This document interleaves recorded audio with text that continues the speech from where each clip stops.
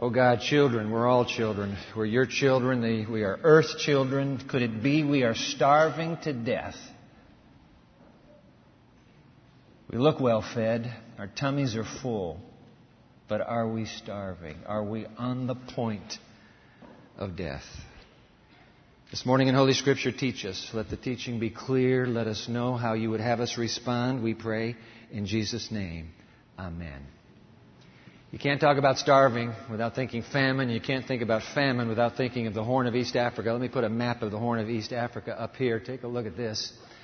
The darker the color, the more extreme the suffering.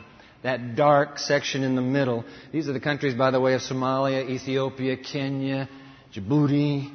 You're getting into Somalia there. That's catastrophic famine. According to the Key, that's catastrophic famine.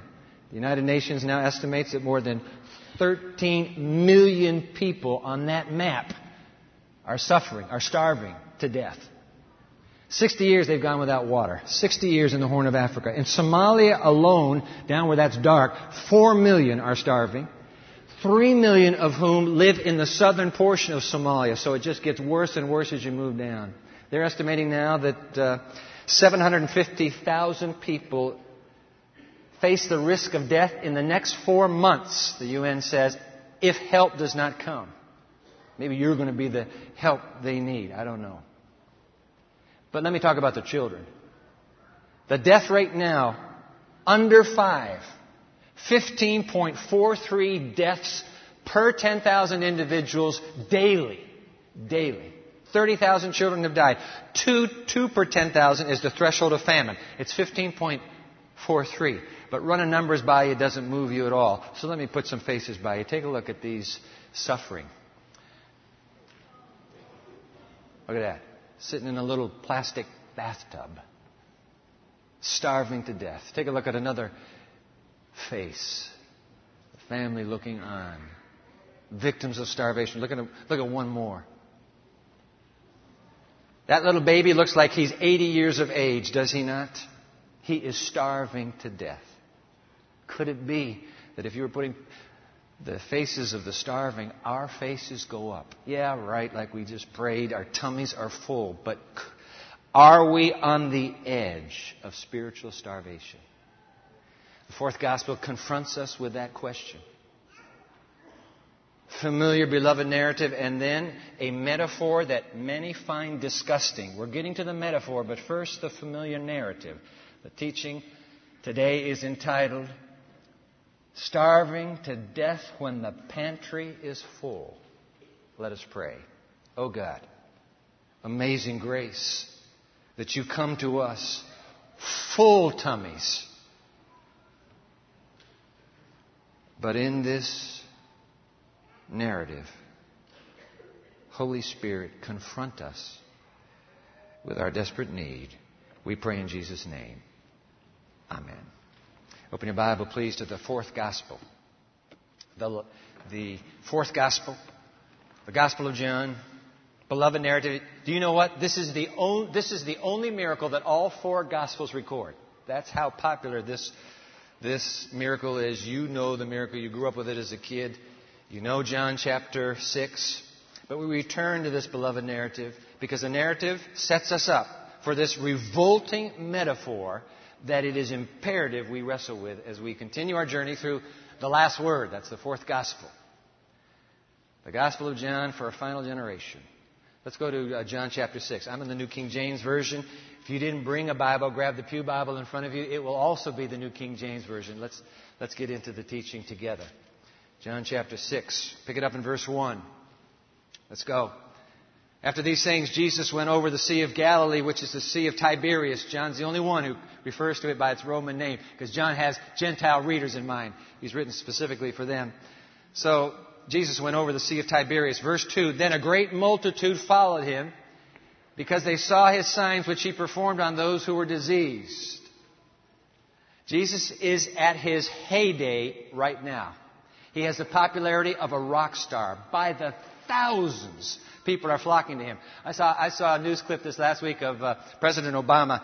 He's on the Denver campus of the University of Colorado, and the place is just jammed. And as the as the camera panned these young university students, I mean, it's just a look of, wow. Jesus is in that same status. The people at the edge of the crowd are holding up their iPhones and they're taking pictures to email to their friends. I'm near the star himself. But in a few short verses, everything collapses. So they follow him because they've seen the signs which he performed on those who were diseased. Verse 3, Jesus went up on the mountain, and there he sat with his disciples. Now, the Passover, a feast of the Jews, was near. 4 times John will talk about the Passover. 4 times he wants us to recall the images, not only of the ancient Exodus, he wants the readers post-Calvary to recall the images of the cross. And so he intentionally uses the word Passover. And by the way, this is his last Passover. The next Passover, it's curtains. He dies. He will be the Passover lamb. John skips 2.5 years of Jesus' ministry. Boom, gone. And he plunges into the crisis. And the crisis hits the apex right here. Now the Passover, a feast of the Jews, was near. Verse 5, then Jesus lifted up his eyes, and seeing a great multitude coming toward him, he said to Philip, who happened to grow up in little Bethsaida, a village near this mountain where Jesus is going to perform this miracle. He happens to say to Philip, where shall we buy bread that these may eat? Yo, Phil, you grew up in this town. Any supermarkets that can cover this crowd? Now we're going to find out there are 5,000 men. They only list the men.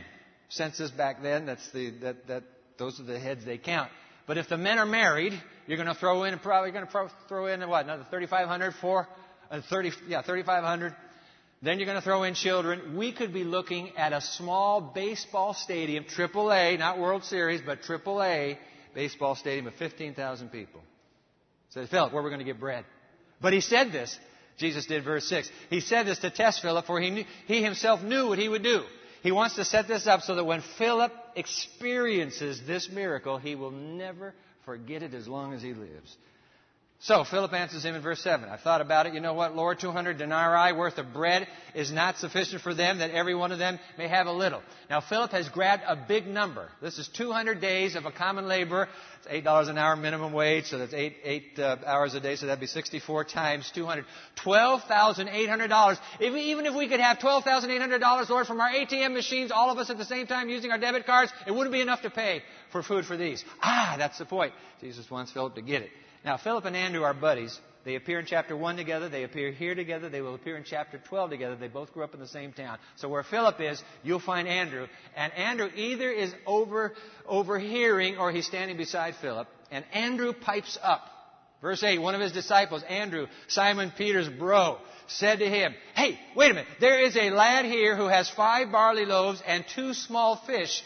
But what are they among so many? Jesus says to the 2 men, make the people sit down. This is verse 10. Make the people sit down. Now there was much grass in the place. That's John the eyewitness because it's springtime. Passover's here. And so this mountain, it's not a mountain, it's a hillside. We would call it a hill today. But this mountain is just this verdant green carpet that goes all the way up to the top. Nice soft carpet. Jesus says, make everybody sit down. Now there was much grass in the place. So the men sat down, in number about 5,000, plus the women, plus the children. We're looking at 15,000 perhaps. Verse 11. And Jesus took the loaves, and when he had given thanks, his characteristic behavior at the beginning of a meal, he takes the loaves, and when he had given thanks, he distributed them to the disciples, and the disciples to those sitting down, and likewise of the fish. The fish was used as a relish. Those were actually sandwiches that little boy brought. They were barley sandwiches. Now, barley is not it's not the top of the menu requests. In fact, Philo, the Jewish philosopher, described barley, which is a cheaper substitute for wheat. Barley, he described it as fit for irrational animals and men in unhappy circumstances. It's awful food. Only the poor eat barley. So Andrew finds this poor kid, and he said, hey, boy, let me just have your lunch. 5 barley loaves. The fish, a little sardine or whatever, that's relish. Mother sent the slices, and he has to put it on, so he gives the relish and the 5 loaves. Jesus breaks it, gives it to the disciples. The disciples then give it to those sitting down. This is the end of verse 11. And likewise of the fish, as much as they wanted. So, verse 12, when they were filled, Jesus said to his disciples, gather up the fragments that remain so that nothing is lost. We waste nothing in my kingdom. I'm reading a commentator named Robert Smith, delightful commentary on the fourth gospel, and he makes a point. He says, you know what? Jesus isn't so concerned about the fragments. Yes, he is, but he's making a point about humanity. I don't want any fragments of humanity lost. I want every man, woman, and child picked up for the kingdom. Do you understand? Nobody gets left behind. That'd be a good slogan, wouldn't it? No child left behind. Everyone comes. You get them all. You hear me? Get them all. And they go out. And they gather up the fragments. This is verse 13. Therefore, when they had gathered them up, they filled 12 baskets with the fragments of the 5 barley loaves which are left over by those who had eaten. And then those men, these are the men sitting on the ground, when they had seen the sign that Jesus did, said, truly, this is truly the prophet who is to come into the world. And by the way, this is capital P, prophet, because they're thinking of Moses in Deuteronomy 18 who says, one day God is going to send a prophet just like me. And he will lead you. This is the capital P prophet. Hey, wait a minute, guys. Shh, come here. Think about this. We would, when we go into battle, we would never be hungry. We could be fed night and day. And guess what? If any of us got hit, he'll heal us on the spot. We need this guy to become king. That's exactly what's happening here. Look at that, verse 15. Therefore, when Jesus perceived that they were about to come and take him by force and make him king, he departed again to the mountain by himself alone. Now, the deal is, John cuts out 2 key points that the synoptics insert right here. Number 1, knowing the intentions of the crowd, the synoptics tell us Jesus turns to the disciples and he says, get in that boat. Get in that boat, push off the shore now. And Desire of Ages describes it this way. The disciples protested, but Jesus now spoke with an authority he had never before assumed toward them, and in silence. Steaming. But in silence, they turned toward the sea. Now, go! And then he turns. He turns to the crowd. And according to the synoptics, he dismisses the crowd with the air of an authority. There were strong men in that crowd, Desire of Ages says. Strong men who were ready to force their will to be done. Jesus speaks to them with a divinity that dispels the crowd. And then, heartbroken, you know his heart is broken, because now, the big plunge, he knows what lies ahead. Heartbroken, he climbs that mountain, that tall hill, to be alone with his Father. And the disciples, look at this, verse 16. Now, when evening came, his disciples went down to the sea. So they obey Jesus that far. They go down to the sea, got into the boat, and went over the sea toward Capernaum, and it was already dark, and Jesus had not come to them. In other words, they actually waited. They didn't push off. They waited. Desire of Ages fills us in on the psyche of these disciples at this moment of terrible disappointment. I want to read this to you. I'll put it on the screen. I want to read this to you because I find it very familiar as to what happens in my own spiritual journey.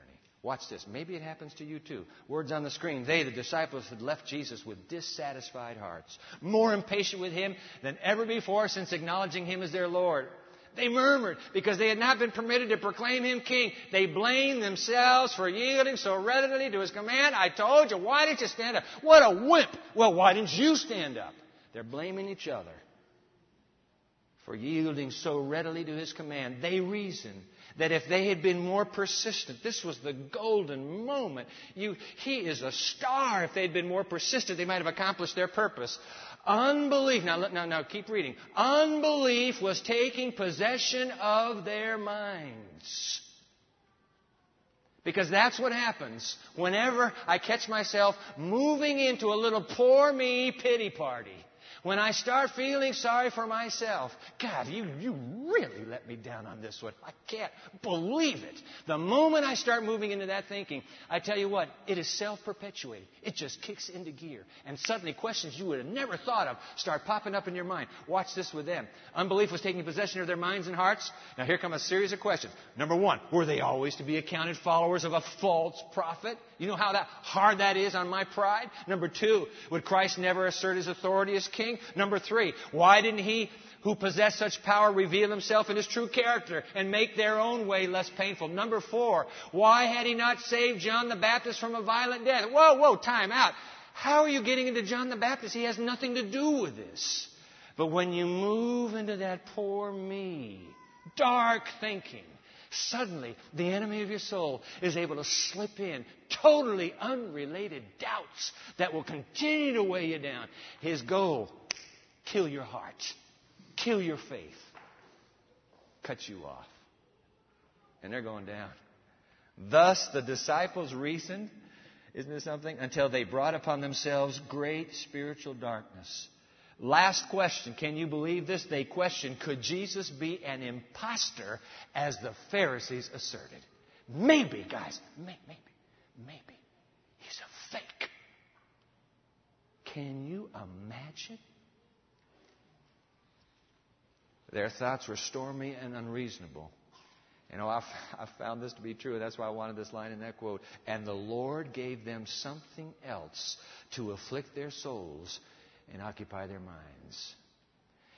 When you and I move into that sicky, poor me, pitiful me thinking, I found it in my own journey. That's when I'm blindsided.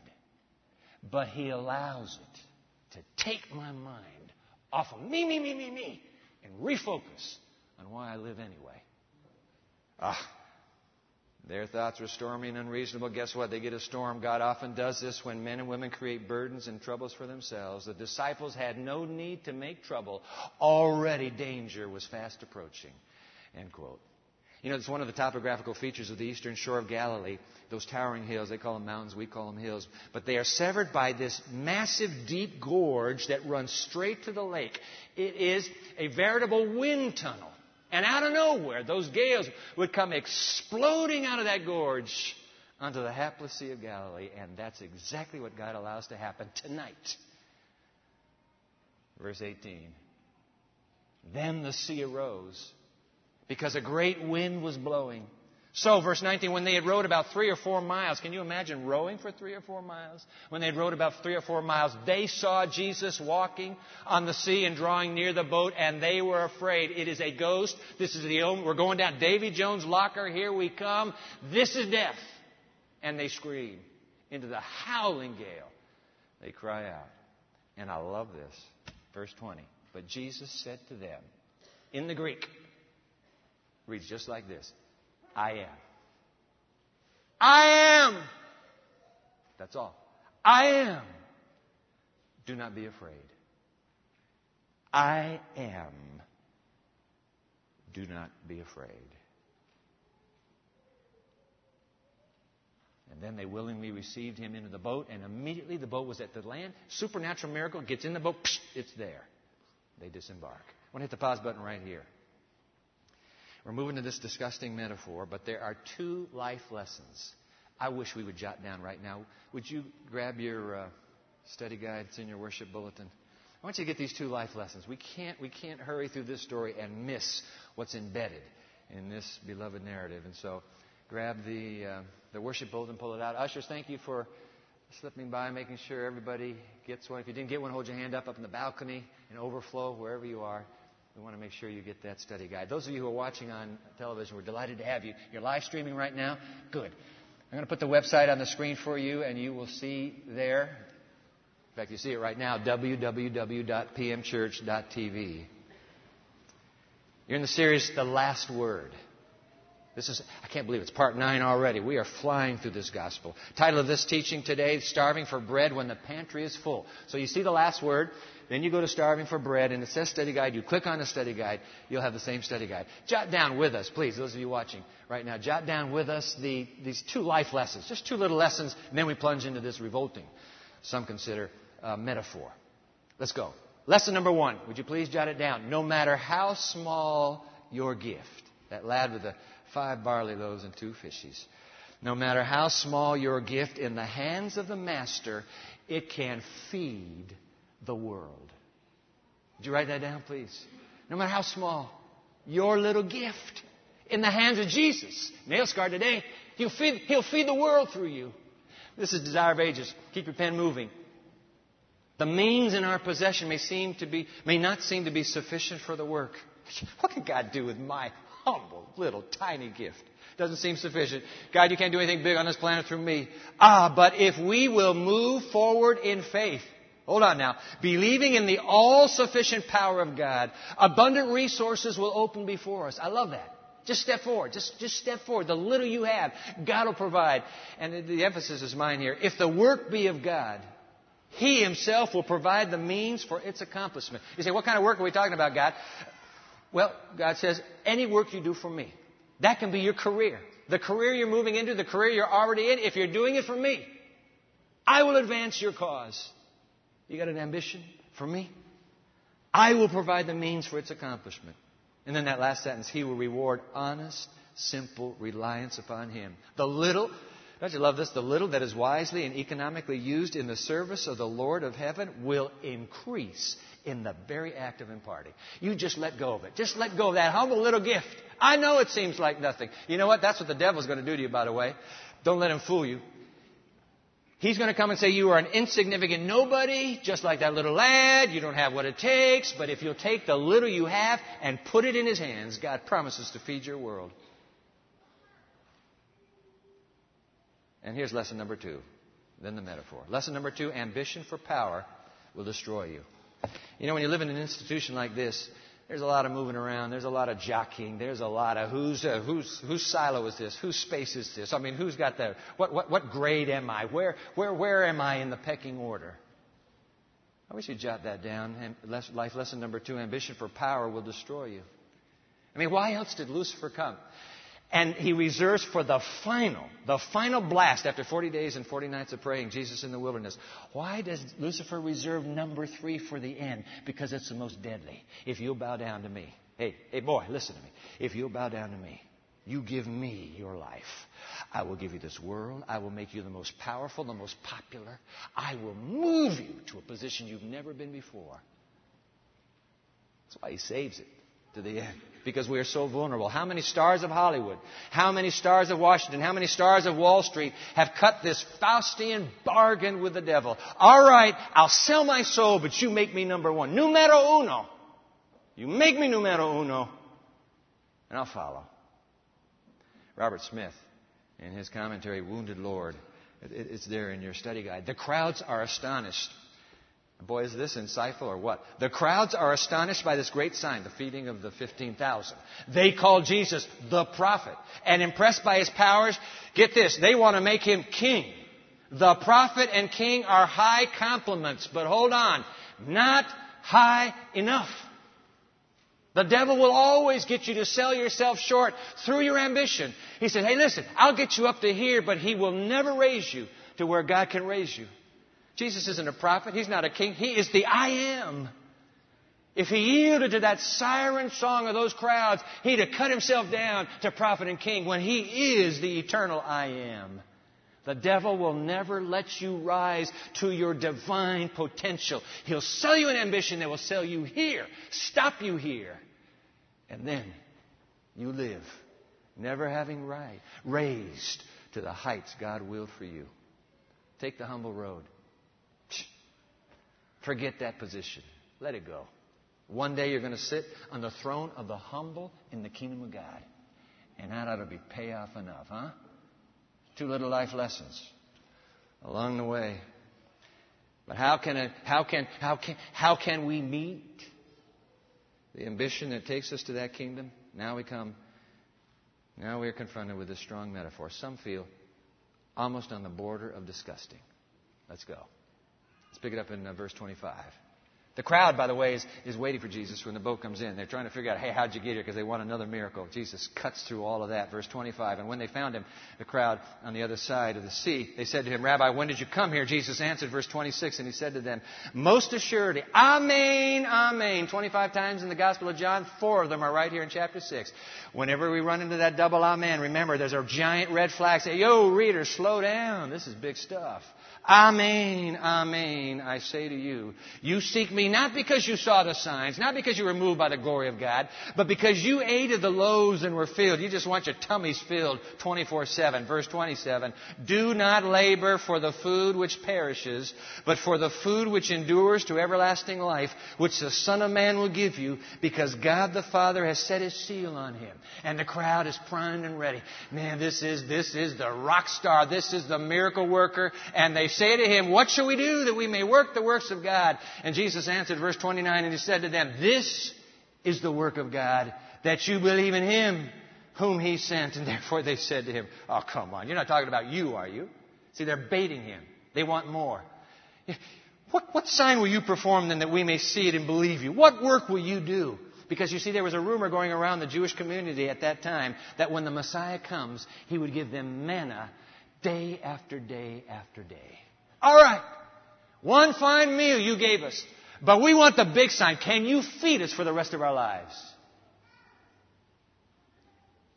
Our fathers, verse 31, ate the manna in the desert. It is written, as it is written, He gave them bread from heaven to eat. Can you do the same? Then Jesus said to them, verse 32, most assuredly, Amen, Amen. Listen to me. Moses didn't give you the bread from heaven, but my Father gives you the true bread from heaven. For the bread of God is He who comes down from heaven and gives life to the world. And then they said to Him, Lord, give us this bread always. Just like the Samaritan woman, they have missed the point. Give me this water so I don't have to come back to this well ever again. Lord, give me this bread so that I never get hungry again. They missed it. And Jesus said to them, here we go now, I am. It's ego eimi. It's the same I am as He said on the high seas. I am the bread of life. He who comes to me shall never hunger, and she who believes in me shall never thirst. Verse 47, most assuredly, Amen, Amen. There's the fourth one. I say to you, he who believes in me has everlasting life. For verse 48, I am the bread of life. I am the bread of life. I'm going to walk over to this table now. Can you see the table from where you are? All right. Let me just remove this lovely little doily at the top. Oh.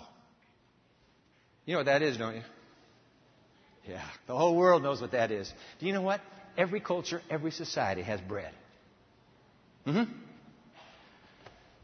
South of the border, it doesn't look like this. They call them tortillas.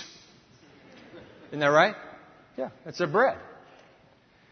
In France, it's long and narrow and huge. I was over in Paris, and went to a restaurant, just long thing. They call them baguettes. Over in India, they're thick and flat and round, and they're called naan. They have it in Asia. They have it in Africa. It's small and white. It's called rice. Don't you laugh. I grew up in Asia, all right? Rice was a staple. We never ate, we hardly ever ate bread, maybe on a Sabbath. My wife grew up in an all-American family. Bread every single meal, 7 days a week. But that's the world. The whole world. This, by the way, is created by this lovely little bread maker in our village named Myrna Witzel. She's the bread maker. So I had her make 2 loaves. Because I get to keep them after this is over. Okay, so I'm going to slice the bread. All right, I'm going to slice the bread. I mean, every culture in the world knows that this is what you do with bread. Did I say homemade, by the way? Yeah. You know, I wonder why Jesus chose this metaphor. I mean, please, bread. Why did Jesus choose the metaphor of bread and say, hey, world, I am the bread of life? There must be something in this, huh? It's got to be. Oh, I can't slice it all. How about 3 nice little slices? Oh, that's beautiful.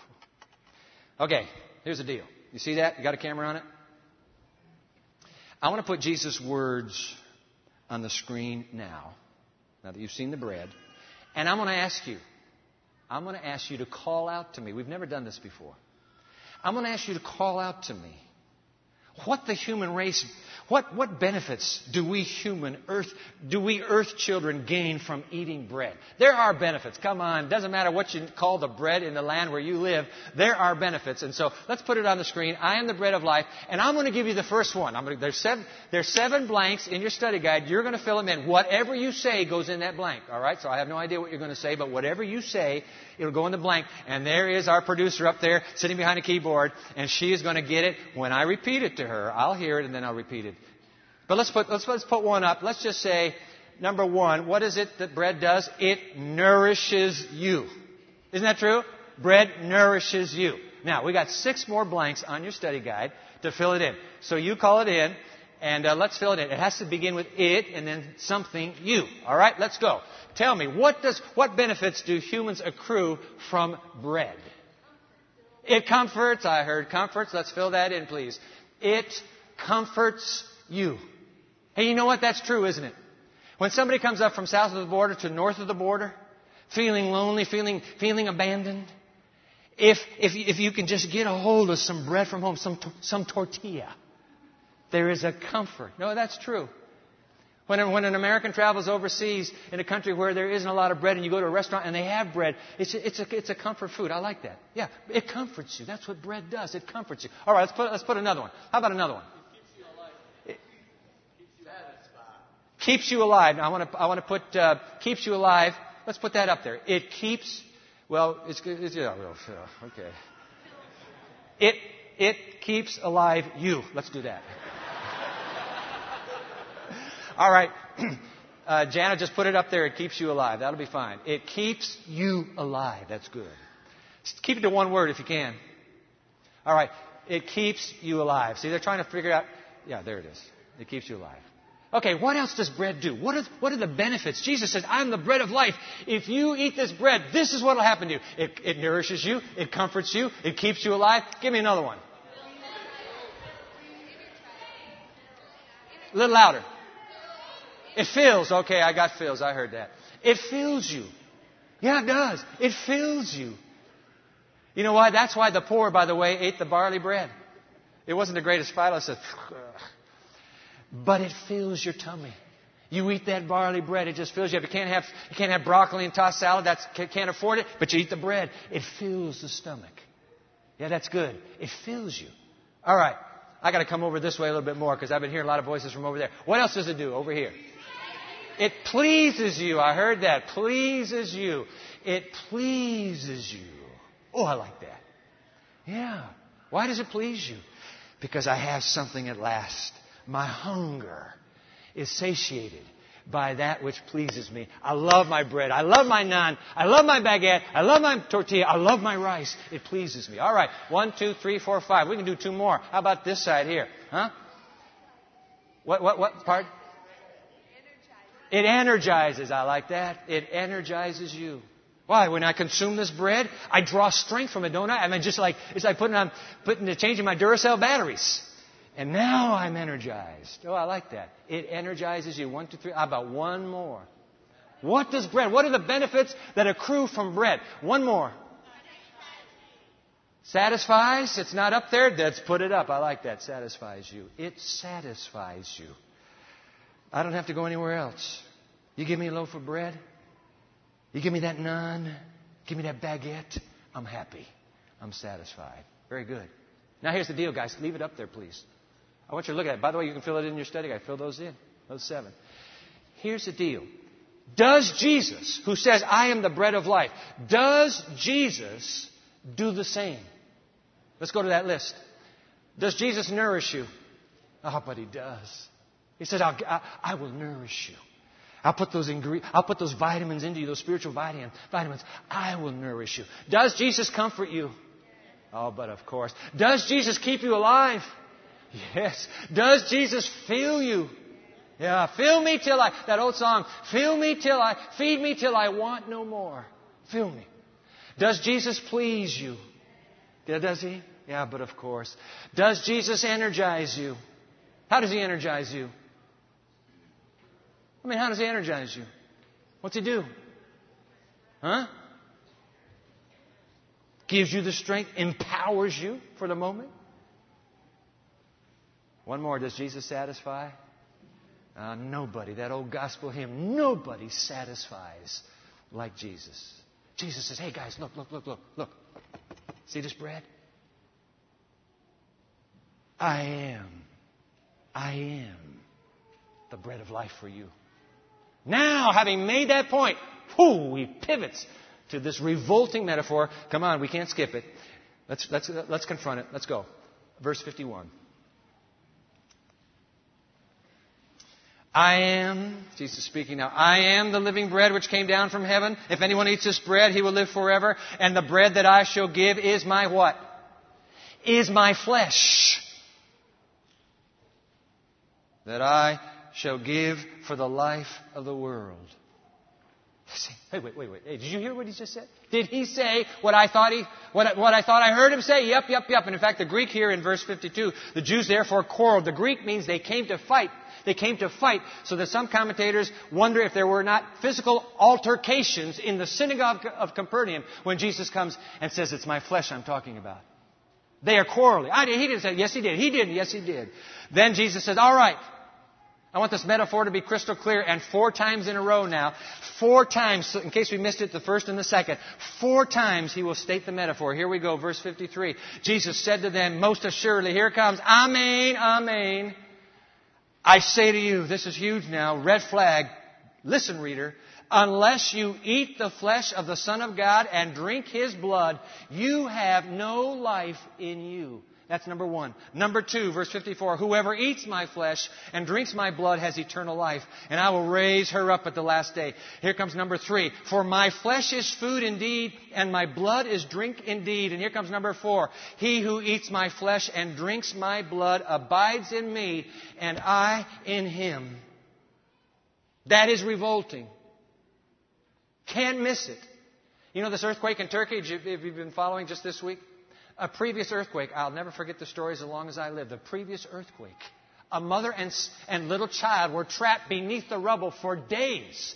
They finally, hallelujah, found them alive. And they asked the mother, how did you keep your little child alive? And the mother said, I let my child drink my blood. That's what it makes you feel, doesn't it? Ooh. Unless you eat my flesh and drink my blood, you won't live. That was on the border of revolting. So what's Jesus saying here?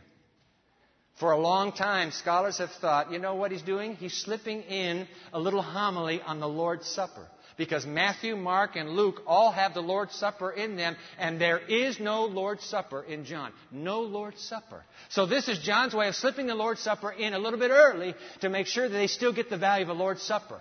But scholars now, and I'm Craig Keener, whom I'm leaning on rather heavily in the writing of these teachings, Craig Keener makes the point. He says, wait a minute. If this were really a Lord's Supper homily, there's something huge that's missing. The word wine is never used.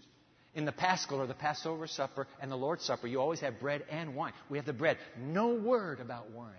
And he says, by the way, flesh, the word here for flesh is sarx. In the Lord's Supper formula, it's not sarx, it's soma. It's body.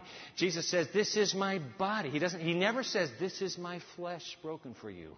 Keener says, John is doing this for a reason. Now, put it on the screen. You'll have it in your study guide as well. Flesh and blood. What's the point? Flesh and blood show the believer's absolute dependence on Christ's death. John not only omits the final Paschal Lord's Supper meal in his Passion narrative, he makes Jesus' actual death the real Passover. Now listen, scholars, what happens is the Passover occurs when Jesus dies. In John's Gospel, that's the Passover. There's no Passover Thursday night. The Passover is when He dies. Keep reading. John plainly moves the Passover from the Last Supper to the crucifixion. In the context of the entire Gospel, John's Eucharistic language thus applies directly to Jesus' death. The way one partakes is through faith in the Spirit. John's words invite his audience to look to Christ's death itself, not merely to those symbols which point to His death. End quote. Now here's the point. Listen carefully. Sometimes we get to thinking when we celebrate the Lord's Supper that it's all wrapped up in the emblems themselves. There are some of our friends who, by the grace of God, will try to go to a Mass every single day so that I get the symbols and they become a part of me. But John is working overtime to remove the focus on the symbols and say, no. What counts is Calvary itself, the real flesh, the real blood of the cross. That's what Jesus is calling you and me to come to. Not the symbol, but the event itself. Calvary. Calvary.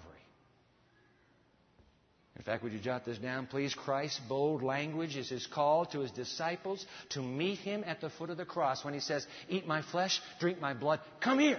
Come here. Go, quick. Come here to the foot of the cross. Meet me here as the Passover lamb.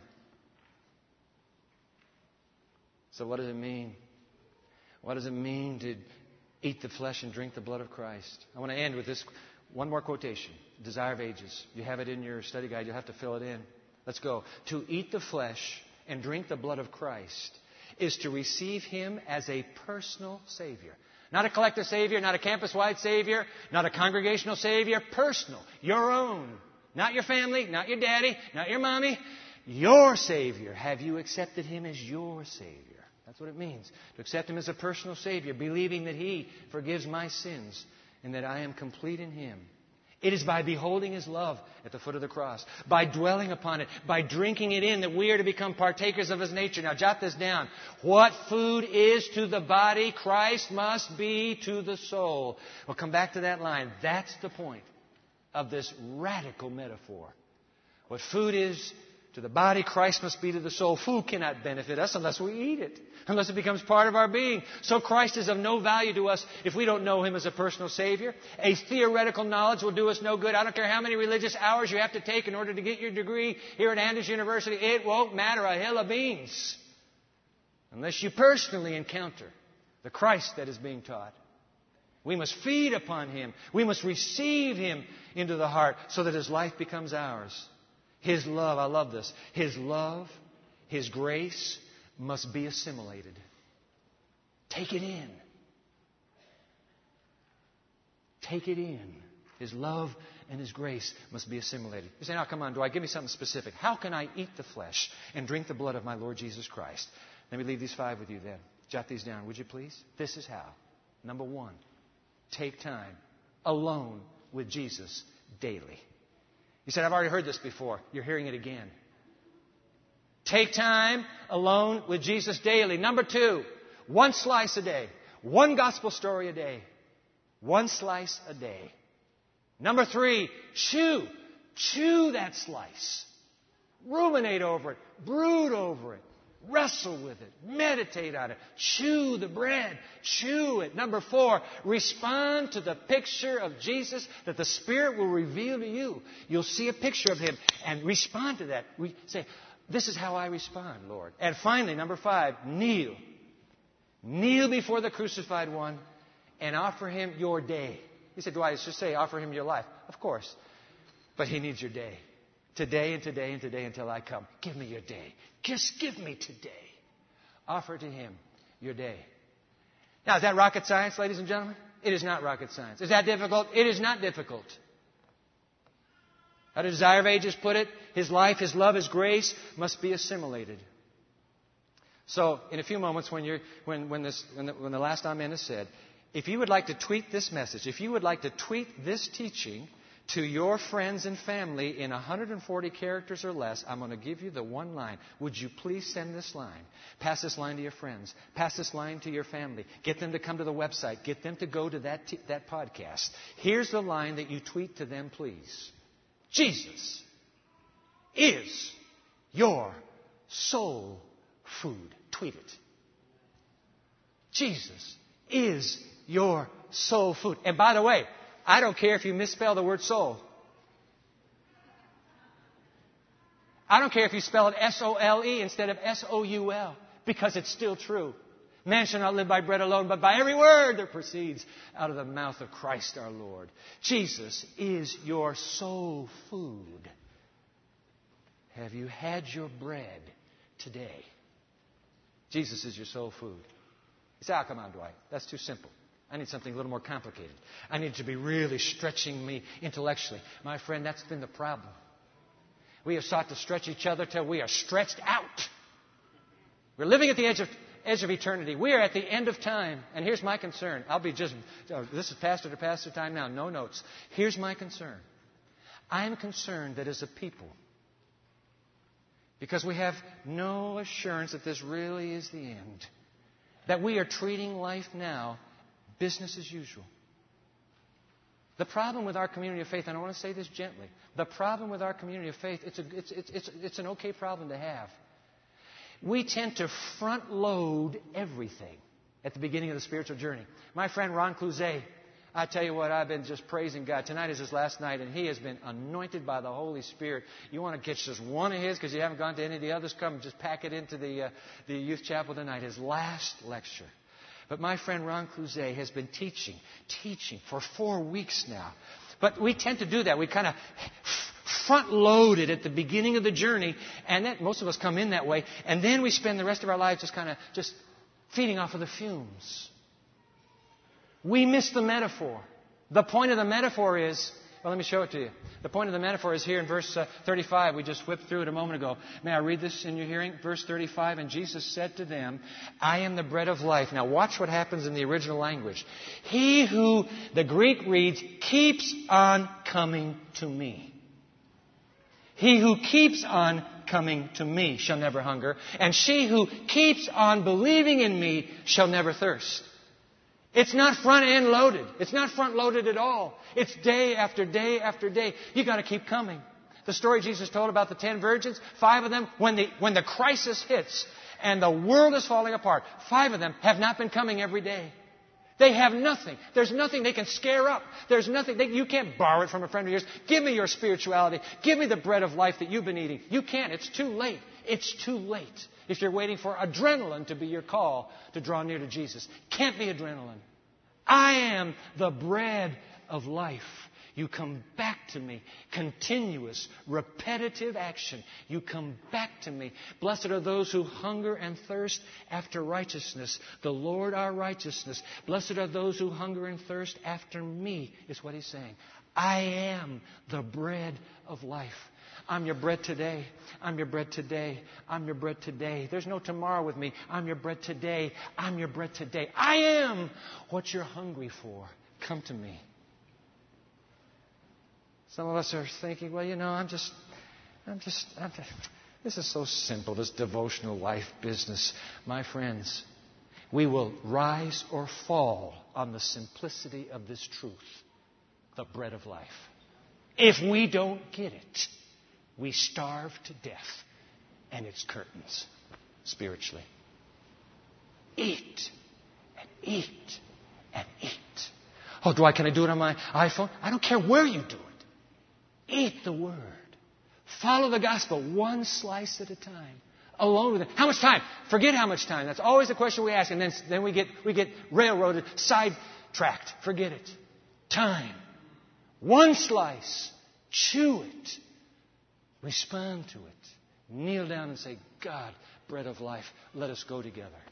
Ladies and gentlemen, that's what it means to live on the edge of eternity. You're eating bread today and today and today until Jesus comes.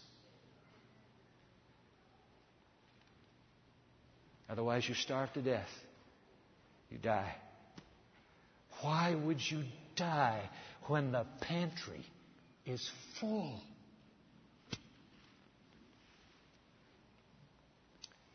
I want to give you an opportunity to respond today.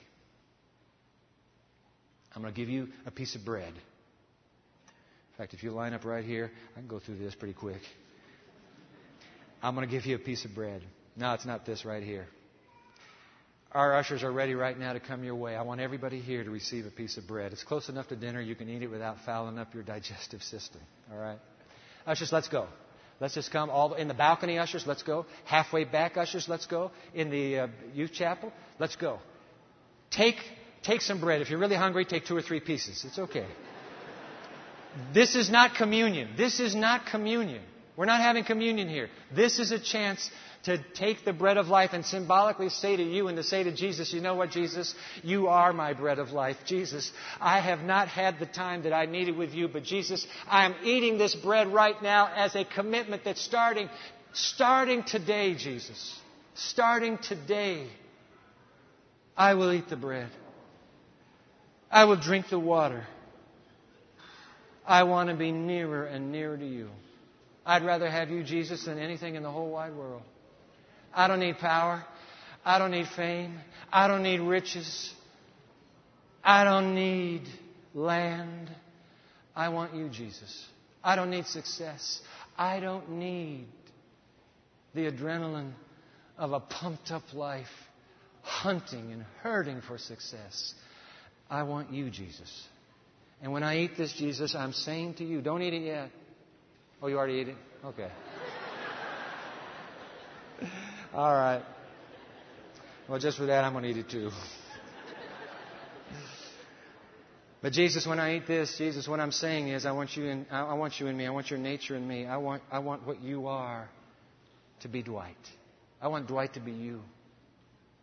I'm such a mess, Jesus. I let you down so often.